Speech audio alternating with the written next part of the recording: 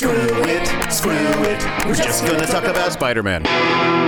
Welcome to Screw It. We're just going to talk about Spider-Man, the podcast where two brothers discuss the original Spider-Man run by Steve Ditko and Stan Lee. These comics came out in the 1960s, but the character has never been more popular. And we're going back and rereading these comics that we read as kids and making other people hear us talk about them. Yep. This is a coercion podcast. We are forcing people to listen. Yeah. Hopefully they're enjoying the coercion. It's not the worst thing that's ever happened to them. Hopefully they're... I like it better thinking that this is under duress, that somewhere people are being held under the threat of violence to listen to our podcast. That makes it more fun for me. That might be how most podcasts are listened to. I don't really know. You're not a big podcast listener. No, I listen to a few now. Yeah? Now that I drive again, I listen to some when I do longer drives. But my wife doesn't listen to the same things as I do, so it's generally only when I'm driving alone for a long distance. Yeah, you're a New York boy, and you moved to New Jersey how many years ago? 3 years ago. Yeah, so before you were in New Jersey, it's a lot of subway riding. Yeah, and that's when I would read books. Right. And when I ride trains even into the city, I want to read books. Because you're like a highbrow, snob. I just don't read when I'm home. I watch TV, so it's the only time where I can't watch TV, and I'm like, oh, this is good. I read books. Right. And the moment I start doing something else, I stop reading completely. Well, I live in Los Angeles. We should introduce ourselves. My name is Will Hines. I refuse to introduce myself. Okay. I'm Kevin Hines. I'm Will's brother. Yeah, and I'm a Los Angeles. Started promoting this podcast as the Spidey Bros. Yeah, on Twitter this week, I was like, Spidey Bros. And I was like, ooh, I wish we called it Spidey Bros. Too late. Too late. I was trading off my very small brand of Screw It. We're just going to talk about blank. Which I still think is a great idea. Okay, good. I look forward to your third Screw It franchise podcast series. I'm thinking about it. But anyway, you live in LA. Yeah, so this is a podcast town. Everybody here is listens to podcasts and has podcasts and talks about it. And when I was, and I moved here 4 years ago when I was in New York, our LA friends would talk about podcasts and I'd be like, what are they rambling about? Who cares, guys? Then I moved here right away. I started listening to tons of, and I really enjoyed it. And part of it is because you're driving a lot. So it's an easy thing to listen to while you're doing that. And this is a podcast. Does that mean you listen to less music, though? I still listen to a lot of music. I guess I listen to less, but it's still a lot. Because before New York, the main time I listened to music was driving. Yeah. I have time to do both. I mean, I'm in the car every day for at least an hour, so I can cover a lot of ground. Also, I listen to my podcast at insanely fast speeds. Sure. That saves me time. I'm just thinking now, Spider-Man probably would never listen to podcasts because he does not take public transportation or drive. That's right. Although I wonder if he would rig up some kind of earpiece, because he's such a science whiz. He'd have to listen to some nerd podcast to stay up to date or whatever. It feels dangerous to swing around with headphones on. Yeah. I like the idea of Spider-Man being into Beats by Dre or some noise canceling headphones to really have a serene wing. I guess he could depend on his spider sense to tell him to pause. My spider sense will let me know.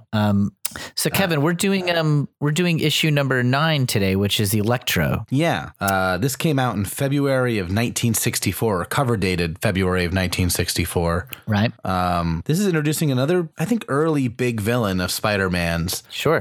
One who was around for a while. He doesn't get as much play now, though he was featured in the first Andrew Garfield Spider-Man movie. No, the second one. The second one, yeah. It was a terrible movie. But he was a big enough one to make one of the, the fifth villain used or whatever by these movies. Right.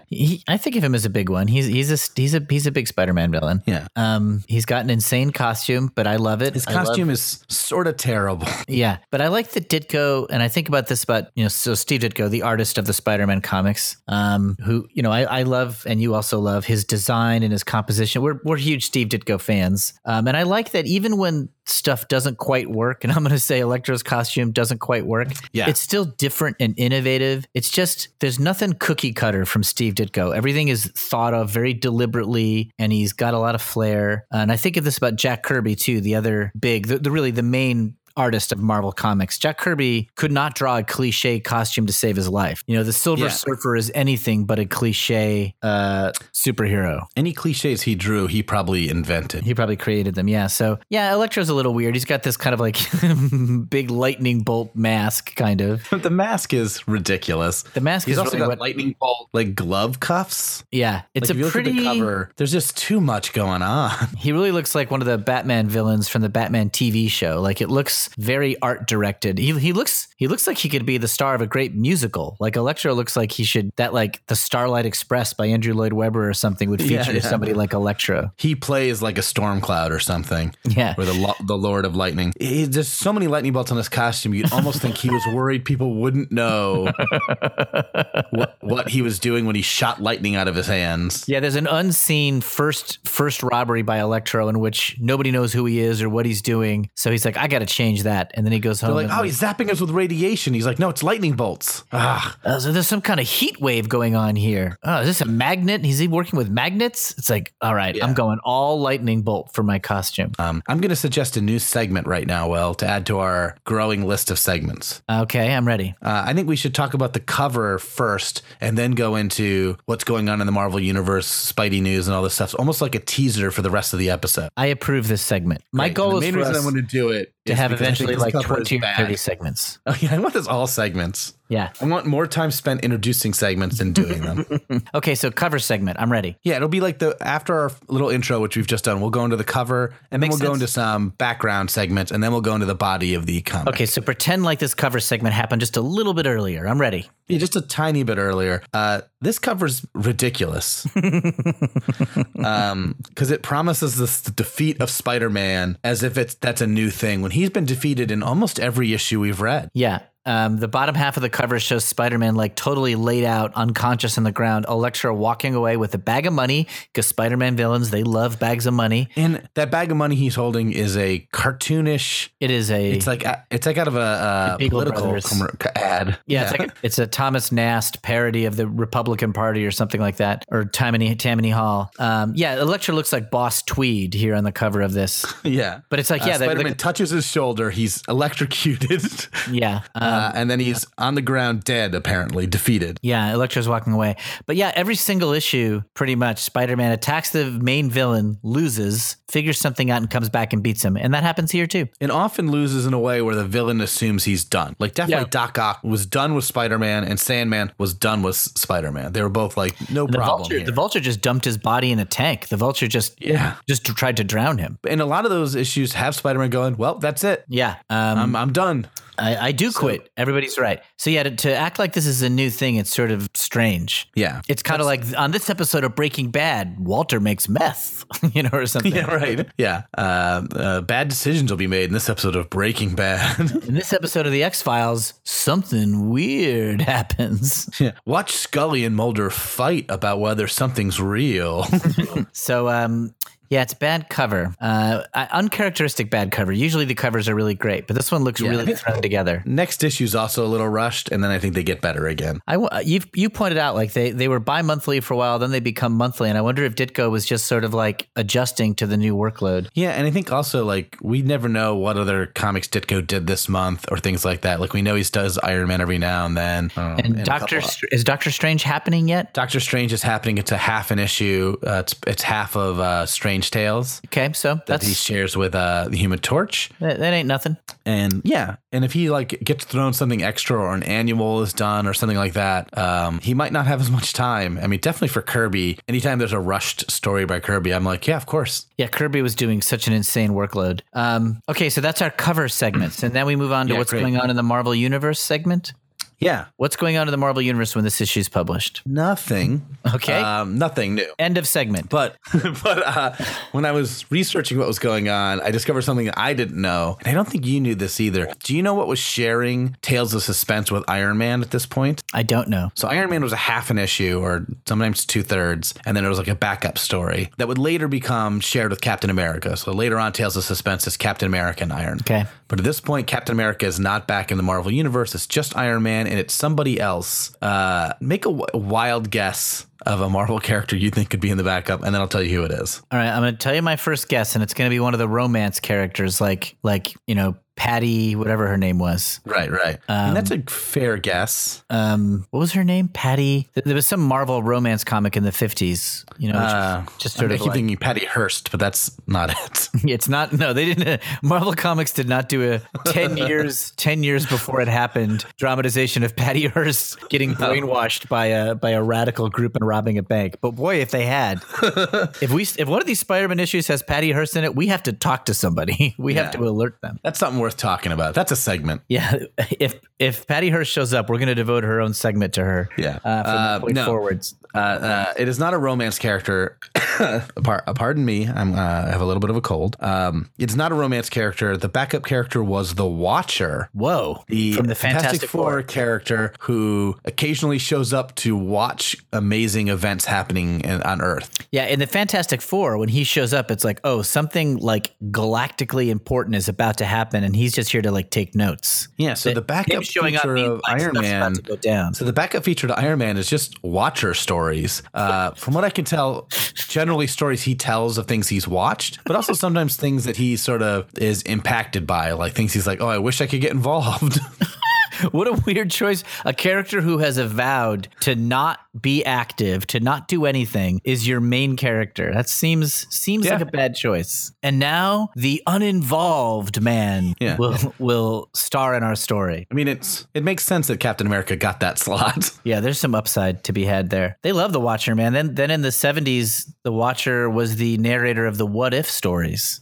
Yeah, and that makes a little more sense. That was the series where it was like, what if certain Marvel characters, things had gone a different way or whatever? Yeah, we mentioned it briefly in our third podcast because I talked about the what if is the first what if Spider-Man joined the Fantastic Four. Yeah, it let us like, what if Uncle Ben had lived is another one. Yeah. What if the Thing could turn back to Ben Grimm? A lot of it was like sort of like removing really important parts of the story and seeing what would happen. Yeah. But it was the Watcher who introduced it. The Watcher was like, I can't get involved. First of all, I'm not getting involved. I'm not doing anything, but here's the story. I was watching Another Planet and shit went down. Yeah.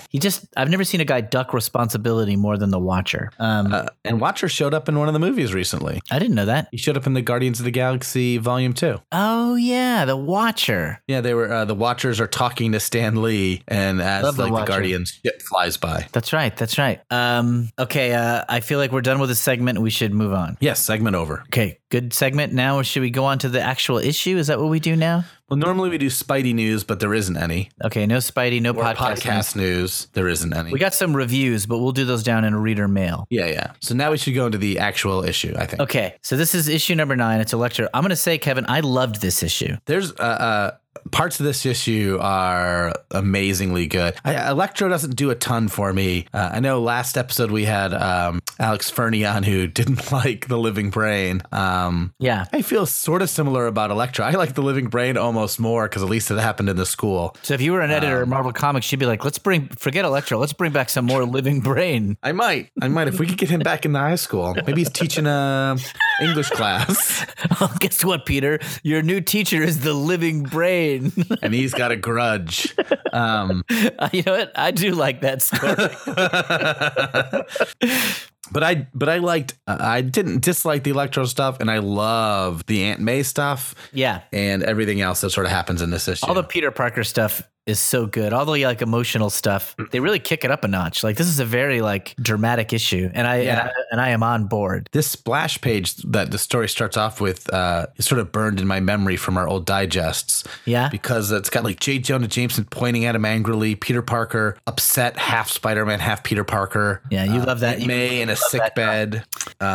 And all the things that I sort of associate with Spider-Man are one of the great things about a lot of Spider-Man issues is that Peter Parker just has shit coming at him from all sides. Yeah, just trouble in every way, and sometimes that really dovetails nicely. And this is one of those issues where it's really great. Yeah, they're really piling on. It's a great splash page. Then the opening page 1 is also great. We see Spider-Man like in a hurry towards something, and we don't know what. I love this first page. Me this too. Might be my favorite page in the comic. It's beautiful. Yeah, it is really striking. The drawings are especially crisp, and the colors are nice, and everything is really good. We don't know what he's rushing to, and he's even avoiding crimes. He's got like a satchel with him, and he is in a hurry, and he's not even stopping to fight crime. He's in such a Not hurry. a minute to lose, he says, as he leaps from a building and swings over a crime. The criminals give up because they see Spider-Man coming. Yeah. But he doesn't even slow down. Yep. Criminals are the usual Steve Ditko guys in their mid-50s wearing pork pie hats. I mean, these criminals are behind a turned over car. Yeah. And they're all firing their guns. Yeah, there's 4 muzzle flares going at once, but the minute they see Spider-Man, they give. And then he wasn't going to stop anyway. The last panel of this page, we see Spider-Man sort of like changing into Peter Parker as he's running because he's in such a hurry, which by that panel looks great. Oh, it's so great. There's a cat scared near him. That's a little too much, but otherwise, I love what's happening there. This is going to sound underwhelming, but I will say it. Steve Ditko is great at clothes. He's good at folds and fabrics. And anytime there's like sweeping, flowing like capes or whatever, or webs, they look great. And this is no exception. And you know, I love superheroes getting changed.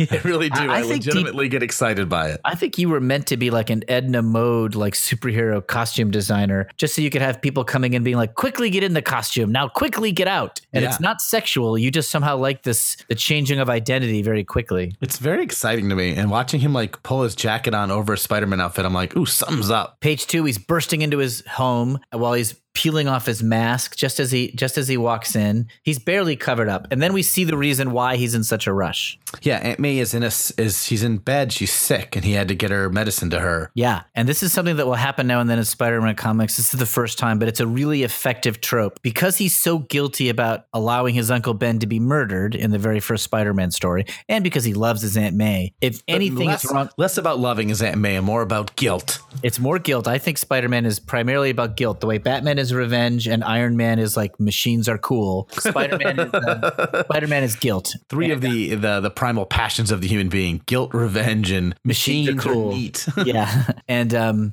so anytime anything goes wrong with Aunt May, that is a full stop on Spider-Man. Like, and it's a cool device. Like, he will let the whole world burn if it means taking care of Aunt May. And I'm sympathetic to it, and it makes for good stories. And this is one of those situations. She's very sick, and he doesn't know what to do about it. Yeah. I think it's a trope that gets downplayed a little bit now because Aunt May, she's been sick so often. Yeah, they went to that well these a old lot. Comics. It definitely felt like if he could stop someone from like pushing a button to blow up the city or save his Aunt May, he'd save his Aunt May. Saves his Aunt May. About it. Yeah, and lets the city die. And that's not the right choice, probably. Not a right choice. Bad superhero, but a cool Aunt May story. would be mad about that choice. Yeah, she would not approve. I mean, I'm jumping way ahead, but the end of the Steve Ditko run, very near the end, ends with the 3-issue Master Planner saga, which is both yours and mine, one of our favorite things ever. Yes. And that is a sick Aunt May story to end all sick Aunt May stories, I think. Like, it almost, the comic could end at that point and you have a nice resolution. It is so great. I mean, that's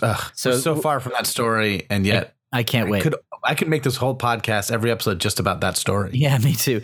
But this is sort of a foreshadowing of it. Like, Aunt May is sick, and it stops Spider-Man. He will not fight crime while he has to take care of her. I mean, the next time she gets sick, I think, is also one of my favorite stories, and that's not even the Master Planner saga. Yeah, Aunt May, I don't know. It's I was going to say we love her getting sick, but I don't think that's true. But we like the drama of it. Makes for a good-ish. Yeah, he loves her so much. He loves his Aunt May so much. Well, it just hits every button. Like, it is very intriguing to have a character who has an override, and it's just, and it really is one of the best arguments for a secret identity. If you were a supervillain and you wanted to manipulate Spider-Man, you threaten Aunt May in any way whatsoever, and you got him. Yeah. It immobilizes We're only him. halfway through the second page, but I love this shot of him half Spider-Man, half Peter Parker costume. Yeah. Just dejected. She's gone to sleep. He's sitting, and now the clothes he hurriedly put on, he's kind of allowed them to kind of like fall open. So we see both his Spidey clothes and his Peter clothes. It's very sad drawing. It's a powerful moment. I mean, this is,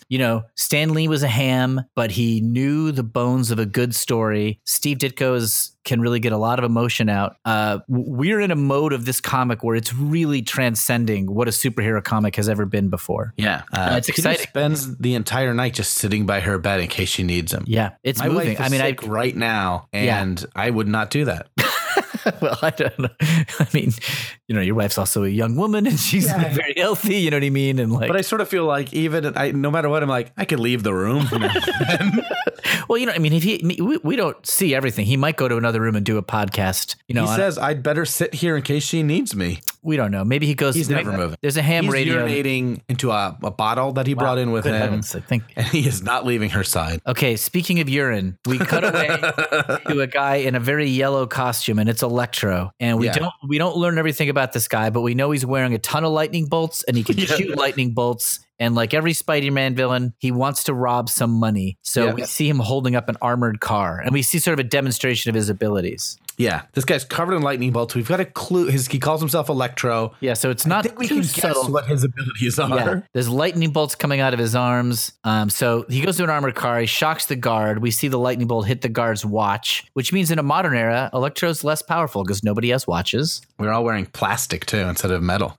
He surrounds the armored car with lightning. The guards are overwhelmed and give up, and so he's going to get his big cartoonish bag of money. So villain established. Yeah, he robbed the armored car. And it's pretty good action here. I mean, he looks ridiculous, but shooting lightning bolts. Even the bolts don't look great to me. They look like the lightning bolts that Zeus throws, like in a story of myths. I think I was intimidated by the idea of fighting Electro when I was a kid. I think I often put myself in Spider-Man's shoes, and I'd be like, yeah, this guy's tough. This is a legit power compared to the other things he's fought. Like Doc Ock had metal arms. The Lizard is sort of strong. Yeah, the Vulture's an old guy with wings. A superpower. Yeah, this is a real supernatural ability. Sandman too. Sandman has that too. Yeah, Sandman has a real power. This is the second one, I guess, that to me it's like, oh, this is a real bad power. This is going to be tough. Okay, so we cut back to Peter Parker. Aunt May's being moved to the hospital, so it's even worse for him. That's right. And then he goes to school, and this, I actually really love this. He goes back to school. The kids are taunting him like they're always taunting him, but it's extra dark now. Like now that we know that his aunt is on death's door, hearing them make fun of him in this light, because the kids were kind of getting lighthearted and fun for a couple of issues. Yeah. We're right back to like Welcome to the Dollhouse level twisted darkness, like Jeremy spoke in class today level of high school torment. I would also say like we haven't had a lot of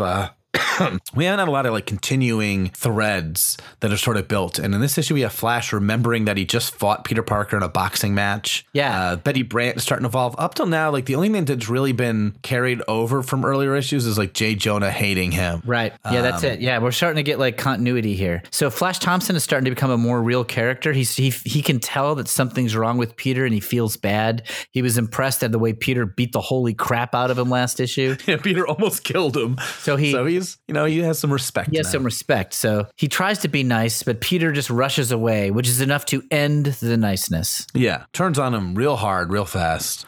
But Peter is rushing out to visit his Aunt May. He goes to the hospital, and Betty Brant, the attractive secretary of J. Jonah Jameson, who Peter started flirting with 2 issues ago, after the Vulture's return, is waiting by her bedside. Just took it upon herself to visit his sick aunt. It's a big move. It's a good move to get a guy to fall in love with you. Go to the hospital with his aunt. Yep, he is moved. He's still maybe too concerned about Aunt May to think about his love life. Then there's a classic like Marvel romance comics panel at the bottom of page 5. Right. Panel 7 with Betty kind of looking off into the audience. Yeah, it's strange. Although Peter seems so calm and easygoing, I get the feeling he's like a smoldering volcano inside, just waiting to erupt. It's as though he carries a deep secret within him, one which no one can ever share. That feels like a Roy Lichtenstein, panel with like the damsel in distress, tormented by her love. And she basically knows he's Spider-Man. She all but put it together right there. Yeah. Okay, so Peter needs money. The doctor, the hospital's going to be expensive. And so Peter needs photos to sell for J. Jonah Jameson. It's his only legal way of making money. But it's raining, so he can't do it. And his costume is soaking wet. And he's got an exam tomorrow. This is peak Spider-Man for me. Yeah. Also, Peter is sexy. Yeah, Peter's jacked. Like, he's in his white t-shirt studying. I'm like, this is a good-looking dude. He's a good-looking dude. He's got rid of those glasses. He's not wearing the vest so much. He's got spider muscles. And he's a smart dude. And he's responsible. I mean, I'm attracted to him. And he looks great. Yeah. That's all I'm saying is anybody would be attracted to Peter Parker. It's normal and great.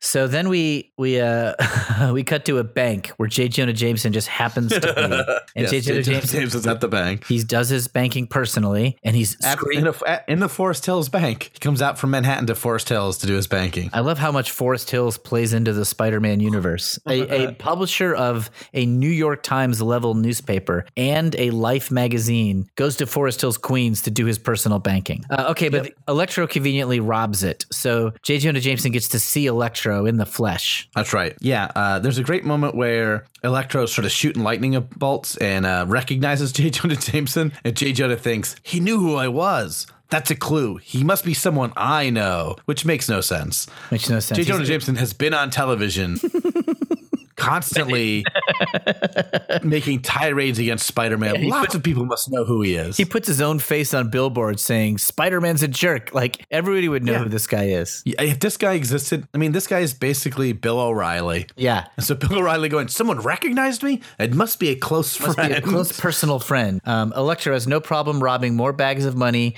And then in what strikes me as a weird move, he scales up a building using his electrical power.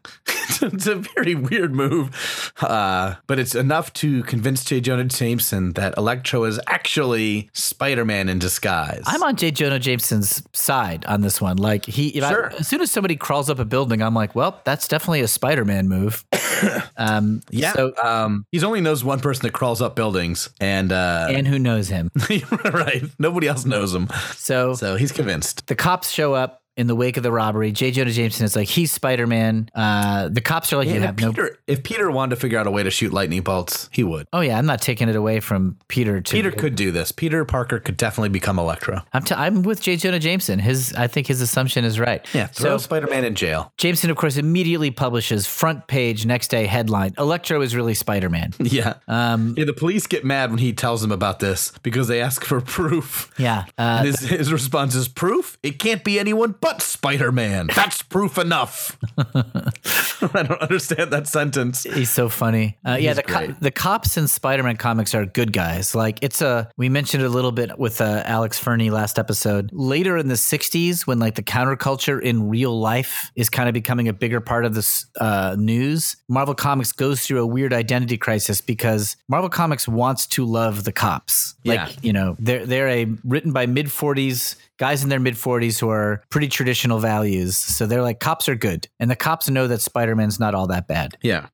So Parker sees this headline, Electro is really Spider-Man, and he's like gripping the paper and like just shaking it in anger. And I love that. He should be mad. Yeah. And then he also finds out the next panel that the operation is going to cost $1,000. Yeah.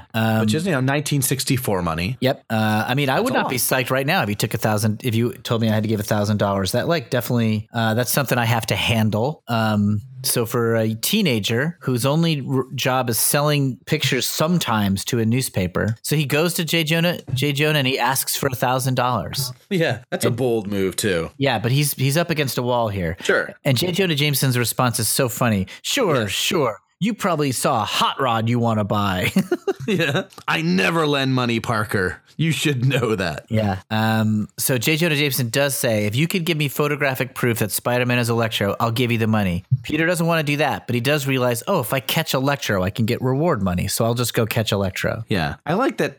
J. Jonah being a skinflint and not wanting to, because lending money to this kid who consistently brings in amazing photos is not a terrible investment. Yeah, that's right. But that J. Jonah is too cheap to do it is just a nice way to say, like, no, we're not solving your problem that easily. Yeah.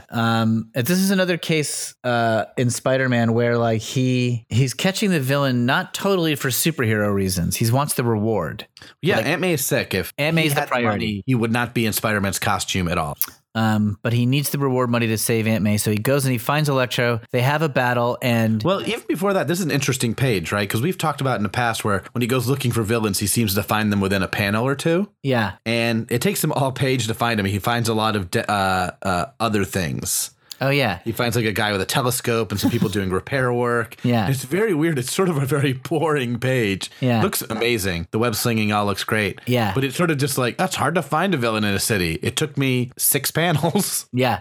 You're right. That's longer than it usually takes. And Spidey just swinging all over New York is always awesome. Yeah, it's great. So he finds Electro. They get into a fight. Electro defeats him almost immediately. Right. Spider-Man touches him, and Electro's body is charged, and it knocks Spider-Man out. It's a funny response Electro has. Like when Spider-Man's laying on the ground, Electro's like, I didn't mean to do that, but it was his fault. It's kind of like they want to make it clear he's not a killer. Like he wasn't trying to kill anybody. Yeah. He's just a thief. But he's kind of like, it's not my fault. That's his problem. I got to get out of here. Yeah. And he's sort of glad Spider-Man was sort of a risk to him, but wouldn't have killed him. It wasn't like the Vulture who just immediately dumped him into a tank to drown him. Yeah. So then this is where Spider-Man does a really interesting thing, and it's maybe the most powerful part of the story. He fakes evidence that Spider-Man is Electro so that he can get the money. Yeah. I feel like the repercussions on that are not enough, but he's desperate for money, so he's willing to, and he's already faked photographs before. During the Sandman fight, he made fake photographs. But that was over a fight that really did happen, so it's not like an untruthful... That's right. But they were fake photos, which still, like, if you found out that the New York Times photos were recreations... Yeah, no, it's bad. They would look terrible.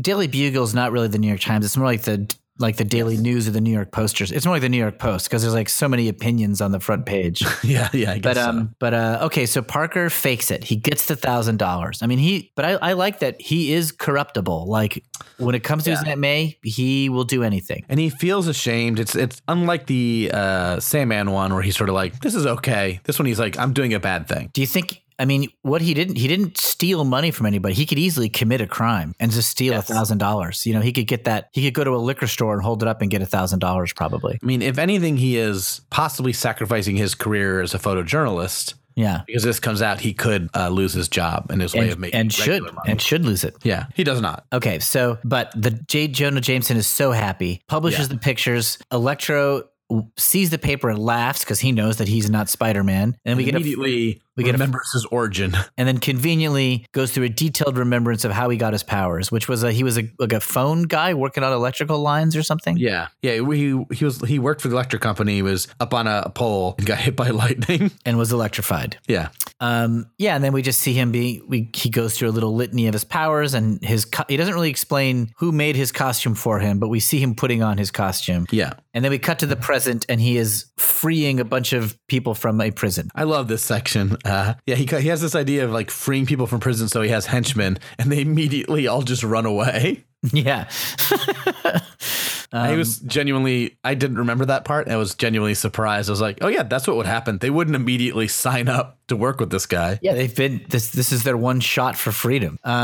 So Electro, before we see them run off, he's starting to set them free. We get like this kind of nice moment where Peter is at the hospital. He gives $1,000. So they're going to do the surgery. And then Betty is there, and they sit together in a waiting room. Yeah. To see what happens. There's also a moment even before that, we're doing this in a great order, where he thinks, oh, I'll check on Aunt May, and then I'll go stop Electro. And Aunt May says, you won't leave me, dear. And he goes, nope, I won't. And he decides not to go after Electro right now. Right. It's very powerful. I love this issue. I mean, the person that's the most important person in the world says, stay here. And he does. And he goes, I will. Yeah. I don't care that all these criminals are now loose. It's very fun that Spider-Man comics, I mean, you know, the broad strokes of Spider-Man comics are like any superhero comic. Good guy, bad guy, good guy wins. But the little twists and turns it takes are way smarter and more emotional than you would be used to if you were reading superhero comics at this time. They're not afraid to go like in an unexpected direction and be like, all right, we'll get back to the finish line some other way. But it's not going to be this way. Yeah. And so, okay, then we cut back to the prison where Electro has freed them. Everybody is just totally escaping. Yeah. This is our chance. We're free. Let's go. Ignore that nut. He must be from the psycho ward. Yeah. They all run out. All these police officers are just waiting, and the police officers just cold cock them. These police officers just punching criminals in the face. Fun times over, pal. Back inside you go. We should have waited. Should have listened to Electro. These criminals walked right into the fists of the New York's finest. They had one panel of freedom.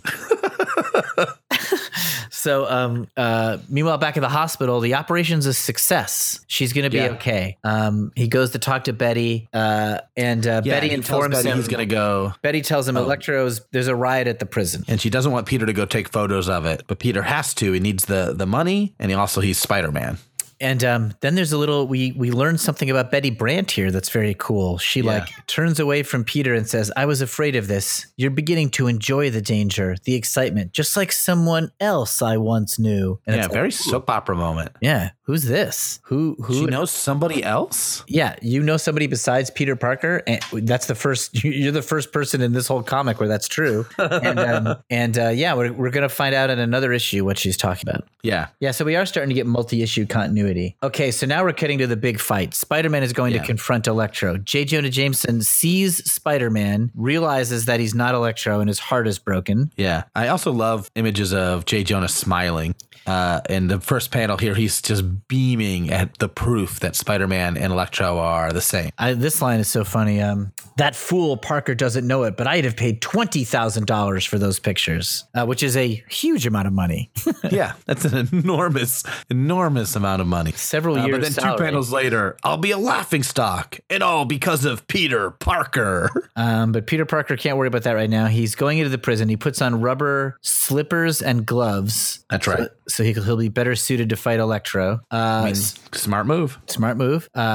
Scouts out the area, finds Electro and the few prisoners who are staying with him. Yeah. And Spidey gets involved and starts to fight. Yep. He dives in and just beats up these crooks. Now, and we're into our main fight of the issue here, the boss fight. Yeah. What do you think? I think it's pretty good. I think it's pretty good. I like that Spider-Man prepares for these fights. He brings ball bearings with him, which is sort of a silly item, but it serves like a at least sort of science purpose. Yeah, in this fight. it's always just like, what crazy visual ways can Spider-Man fight the villain? Yeah. So he throws sand in the air. That's not yet, right? Not yet. He throws ball bearings to deflect the electric bolt. Yeah. They like magnet, and then he throws them on the floor that makes him trip. Yep. He kind of handles the regular prisoners, no problem. Those are easy. They all go running down the stairs in fear, right into the hands of the police. They also then get arrested. So then it's just Spider-Man and Electro. These police are good at their jobs when it's not super powered villains. Yeah, they're good at getting rid of all the mid-40s thieves that populate Manhattan. Yeah, all these white mid-40s criminals. Yeah, these guys have guts. They got big old guts. Like they are out of shape. No adult is under 30 except for Spider-Man. It looks like in this. Yeah. And Betty Brant. Okay, so back to Spider-Man and Electro. It's just the two of them. This is a cool thing. Spider-Man kicks a bucket of sand at Electro, and Electro turns it to glass. I remember thinking that was cool when I was a kid. Yeah, it doesn't really serve a purpose of the story. I think it's just like, this is a thing that would happen. Yeah, here's a cool visual. Then Electro's got a gun. Spider-Man clogs with his web. He's got electrical wires. Spidey's rubber gloves can keep the wires at bay, but not too well. Yeah, he's running and he bumps into something. He's sort of pinned between stuff on the wall and these electrified wires. But the thing on the wall is a fire hose. Yeah, and this seemed like, and Spider-Man even thinks this, seems like an obvious way to go. Yep, pours water on him and it shorts him out and he goes unconscious. When he unmasks Electro, it's very funny. Yeah. Might as well remove his mask and see who he is. Then and then he does it and he goes, this guy I've never saw before. If this was a movie, I'd gasp in shock and then I'd say, good heavens, the butler. But this guy I never saw before. Yeah. It's like Stan Lee looking at the thing and being like, what am I supposed to say here? He doesn't know who this guy is. Yeah, Steve Ditko drew this. Ditko drew this dramatic unmasking moment, but Stan Lee's like, well, he doesn't know who he is. Yeah, so anyways, like he's a guy who works for the electric company. It reminds me of the Justice League cartoon. Justice League Unlimited has a story where Lex Luthor and Flash, not to be confused with Flash Thompson, change bodies. Yes. So Lex Luthor is the Flash, and he decides, oh, I'll finally get to know who the Flash is. And he takes off his mask and looks in the mirror and goes, I have no idea who this is. Yes, I remember Because the Flash is just some dude. Just some dude. It's so funny. Who are you expecting? You expecting to be like a famous person? Yeah. Bruce Wayne's like one of the few people you'd unmask and be like, holy shit. Yeah. It's like, oh, wow, it's Steve Jobs as Batman? But like Clark Kent, you wouldn't know. You might if you were like really into newspapers. This is R.W. Apple from the New York Times. Like you wouldn't have any idea. Yeah.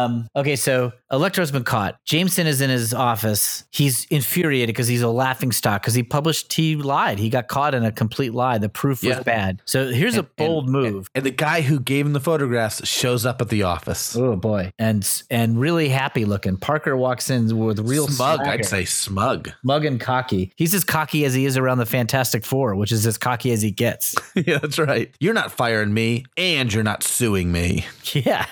I mean, Jameson Jameson has every right to sue him. But Parker has these amazing photos of the showdown between Spider-Man and Electro, and he gives it to him for free as a way to like make it up. Yeah. Also, like Spider-Man gets in a fight every month. I don't know how valuable these photos really are at this point. The only way that it's hard to be on Parker's side here, but we are seeing what a monster J. Jonah Jameson is, and like how little. Like he's turned down a loan for medical reasons. He's called him a fool in his head. He's yelled at a guy in a bank. So like we don't totally feel sorry. We're kind of like, well, if this had to happen to somebody, it's good that it's happening to Jameson. And even as Peter leaves the office this time, Jonah thinks to himself, I'm robbing him. I'll make a fortune with his pictures, but I deserve it because he's a fool. Yeah, it's not like I deserve it because he did wrong by me. I deserve it because he's a fool. Yeah. So he's a Jonah's greedy. He's a very greedy man. He's a real villain. But you know what? And it doesn't really come up in these stories too much, but every now and then Jonah has a heart of gold, and I love those moments.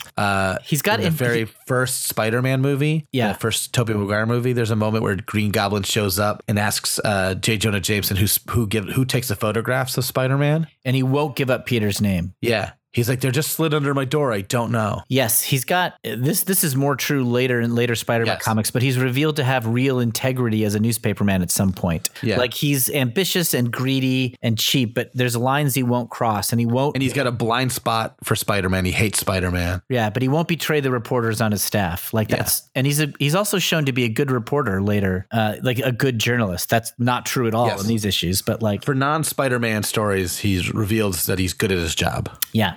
That's a fun dimension that gets added to him. I think makes sense. There's no way he gets into this position if he wasn't at least at one point good at his job. Yeah.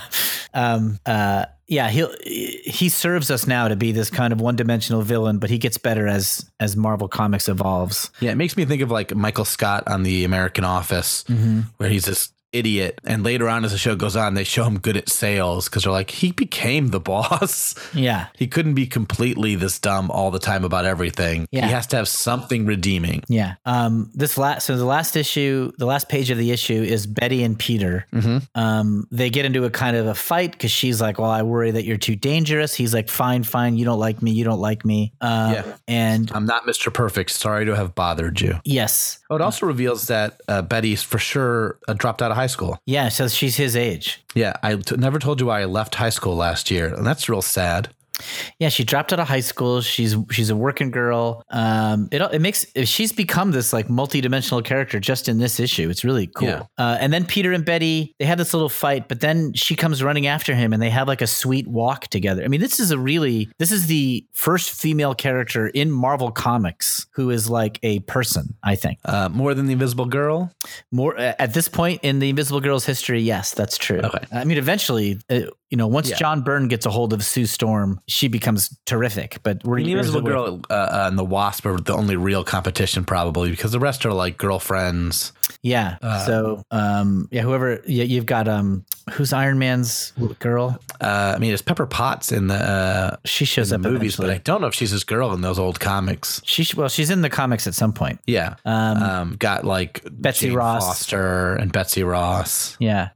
Betsy Ross has got a little spunk to her. Yeah, not a ton in those early issues. Yeah. So Betty Brant here comes later too. Maybe also with John Byrne. The 80s was a good progressive. Well, that's not true because Frank Miller turned everybody into prostitutes. Well, it wasn't totally great, but Betty Brant here I'm really loving the relationship between Peter and Betty.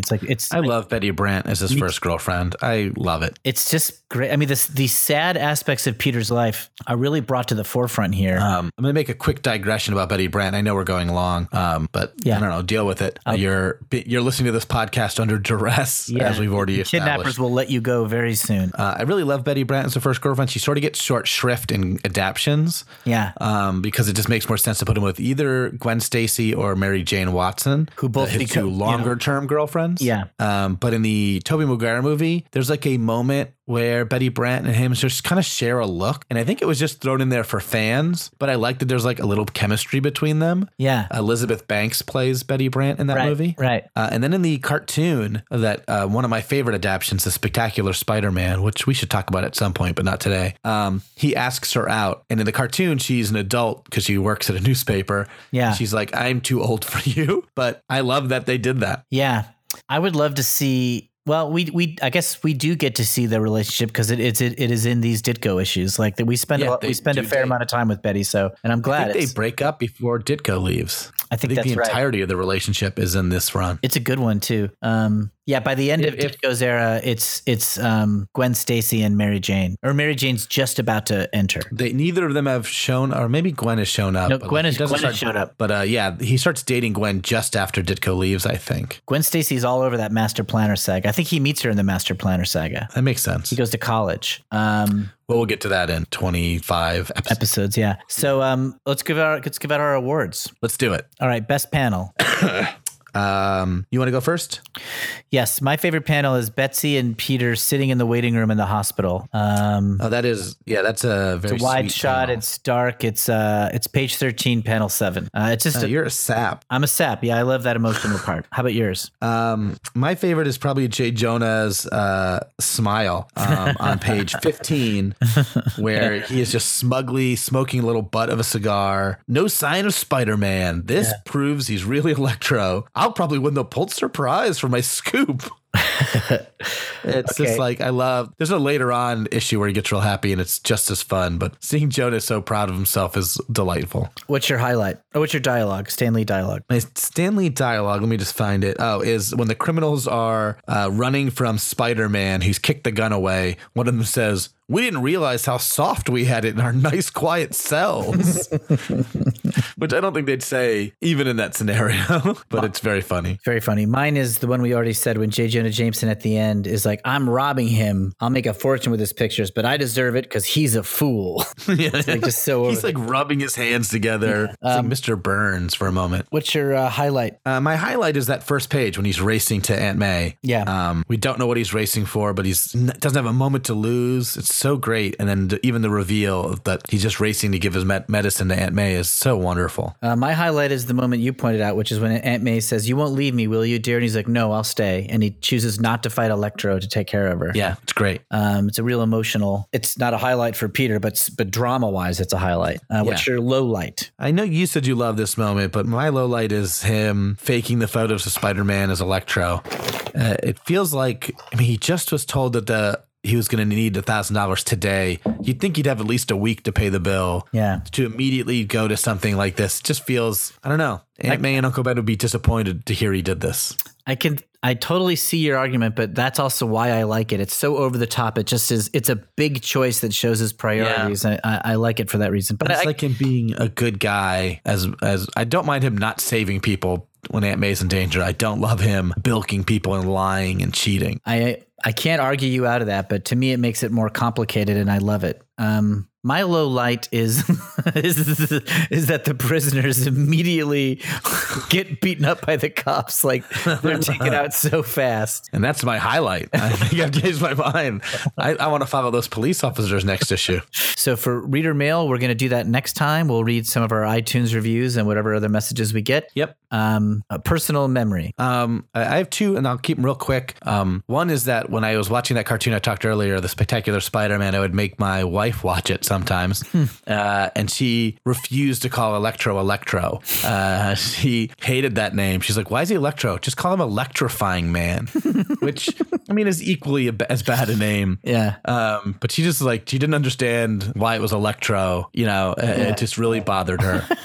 And the other thing is I think this issue just makes me also think that our mom was sick when we were young. Yes, I think that too. And the idea of a superhero being helpless, that idea that even if we had superpowers, there's nothing we could have done other than just be there. Yes. It sort of feels right. We wouldn't have left either. Yeah. But it feels right. If Spider-Man was able to use his powers to save her. Yeah. It would almost feel like cheating or something. That's not the way it goes. She's sick and it's that just everything stops. Yeah, that's how it is. No, I think of that too. When I first read these comics, it was before Mom got sick, so we were just kids. Mm-hmm.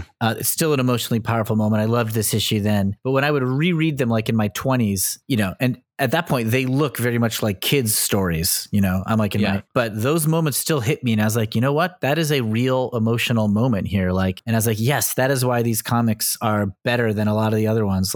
They make big, real choices. And yes, I think about Mom when in relation to Aunt May, just there's everything stops when the person. The ridiculousness is anchored on truth. Yeah.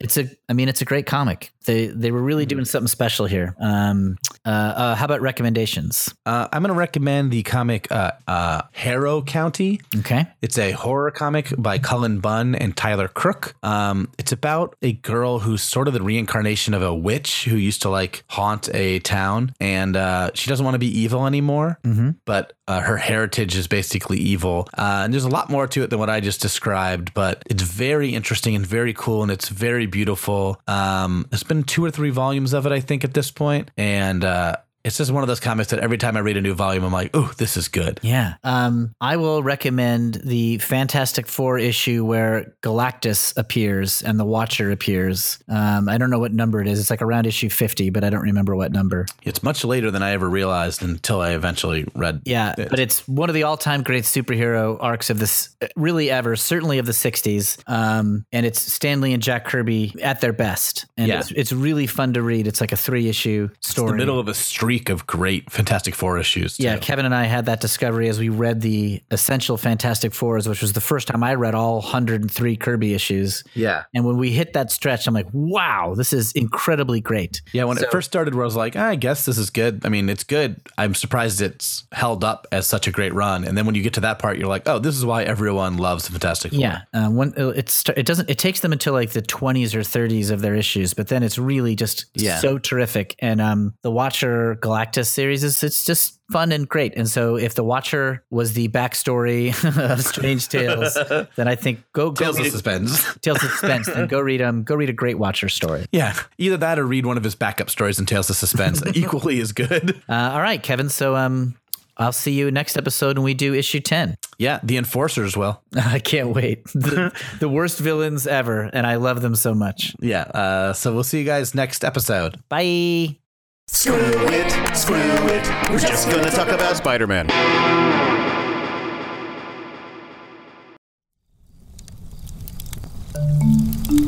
Campfire.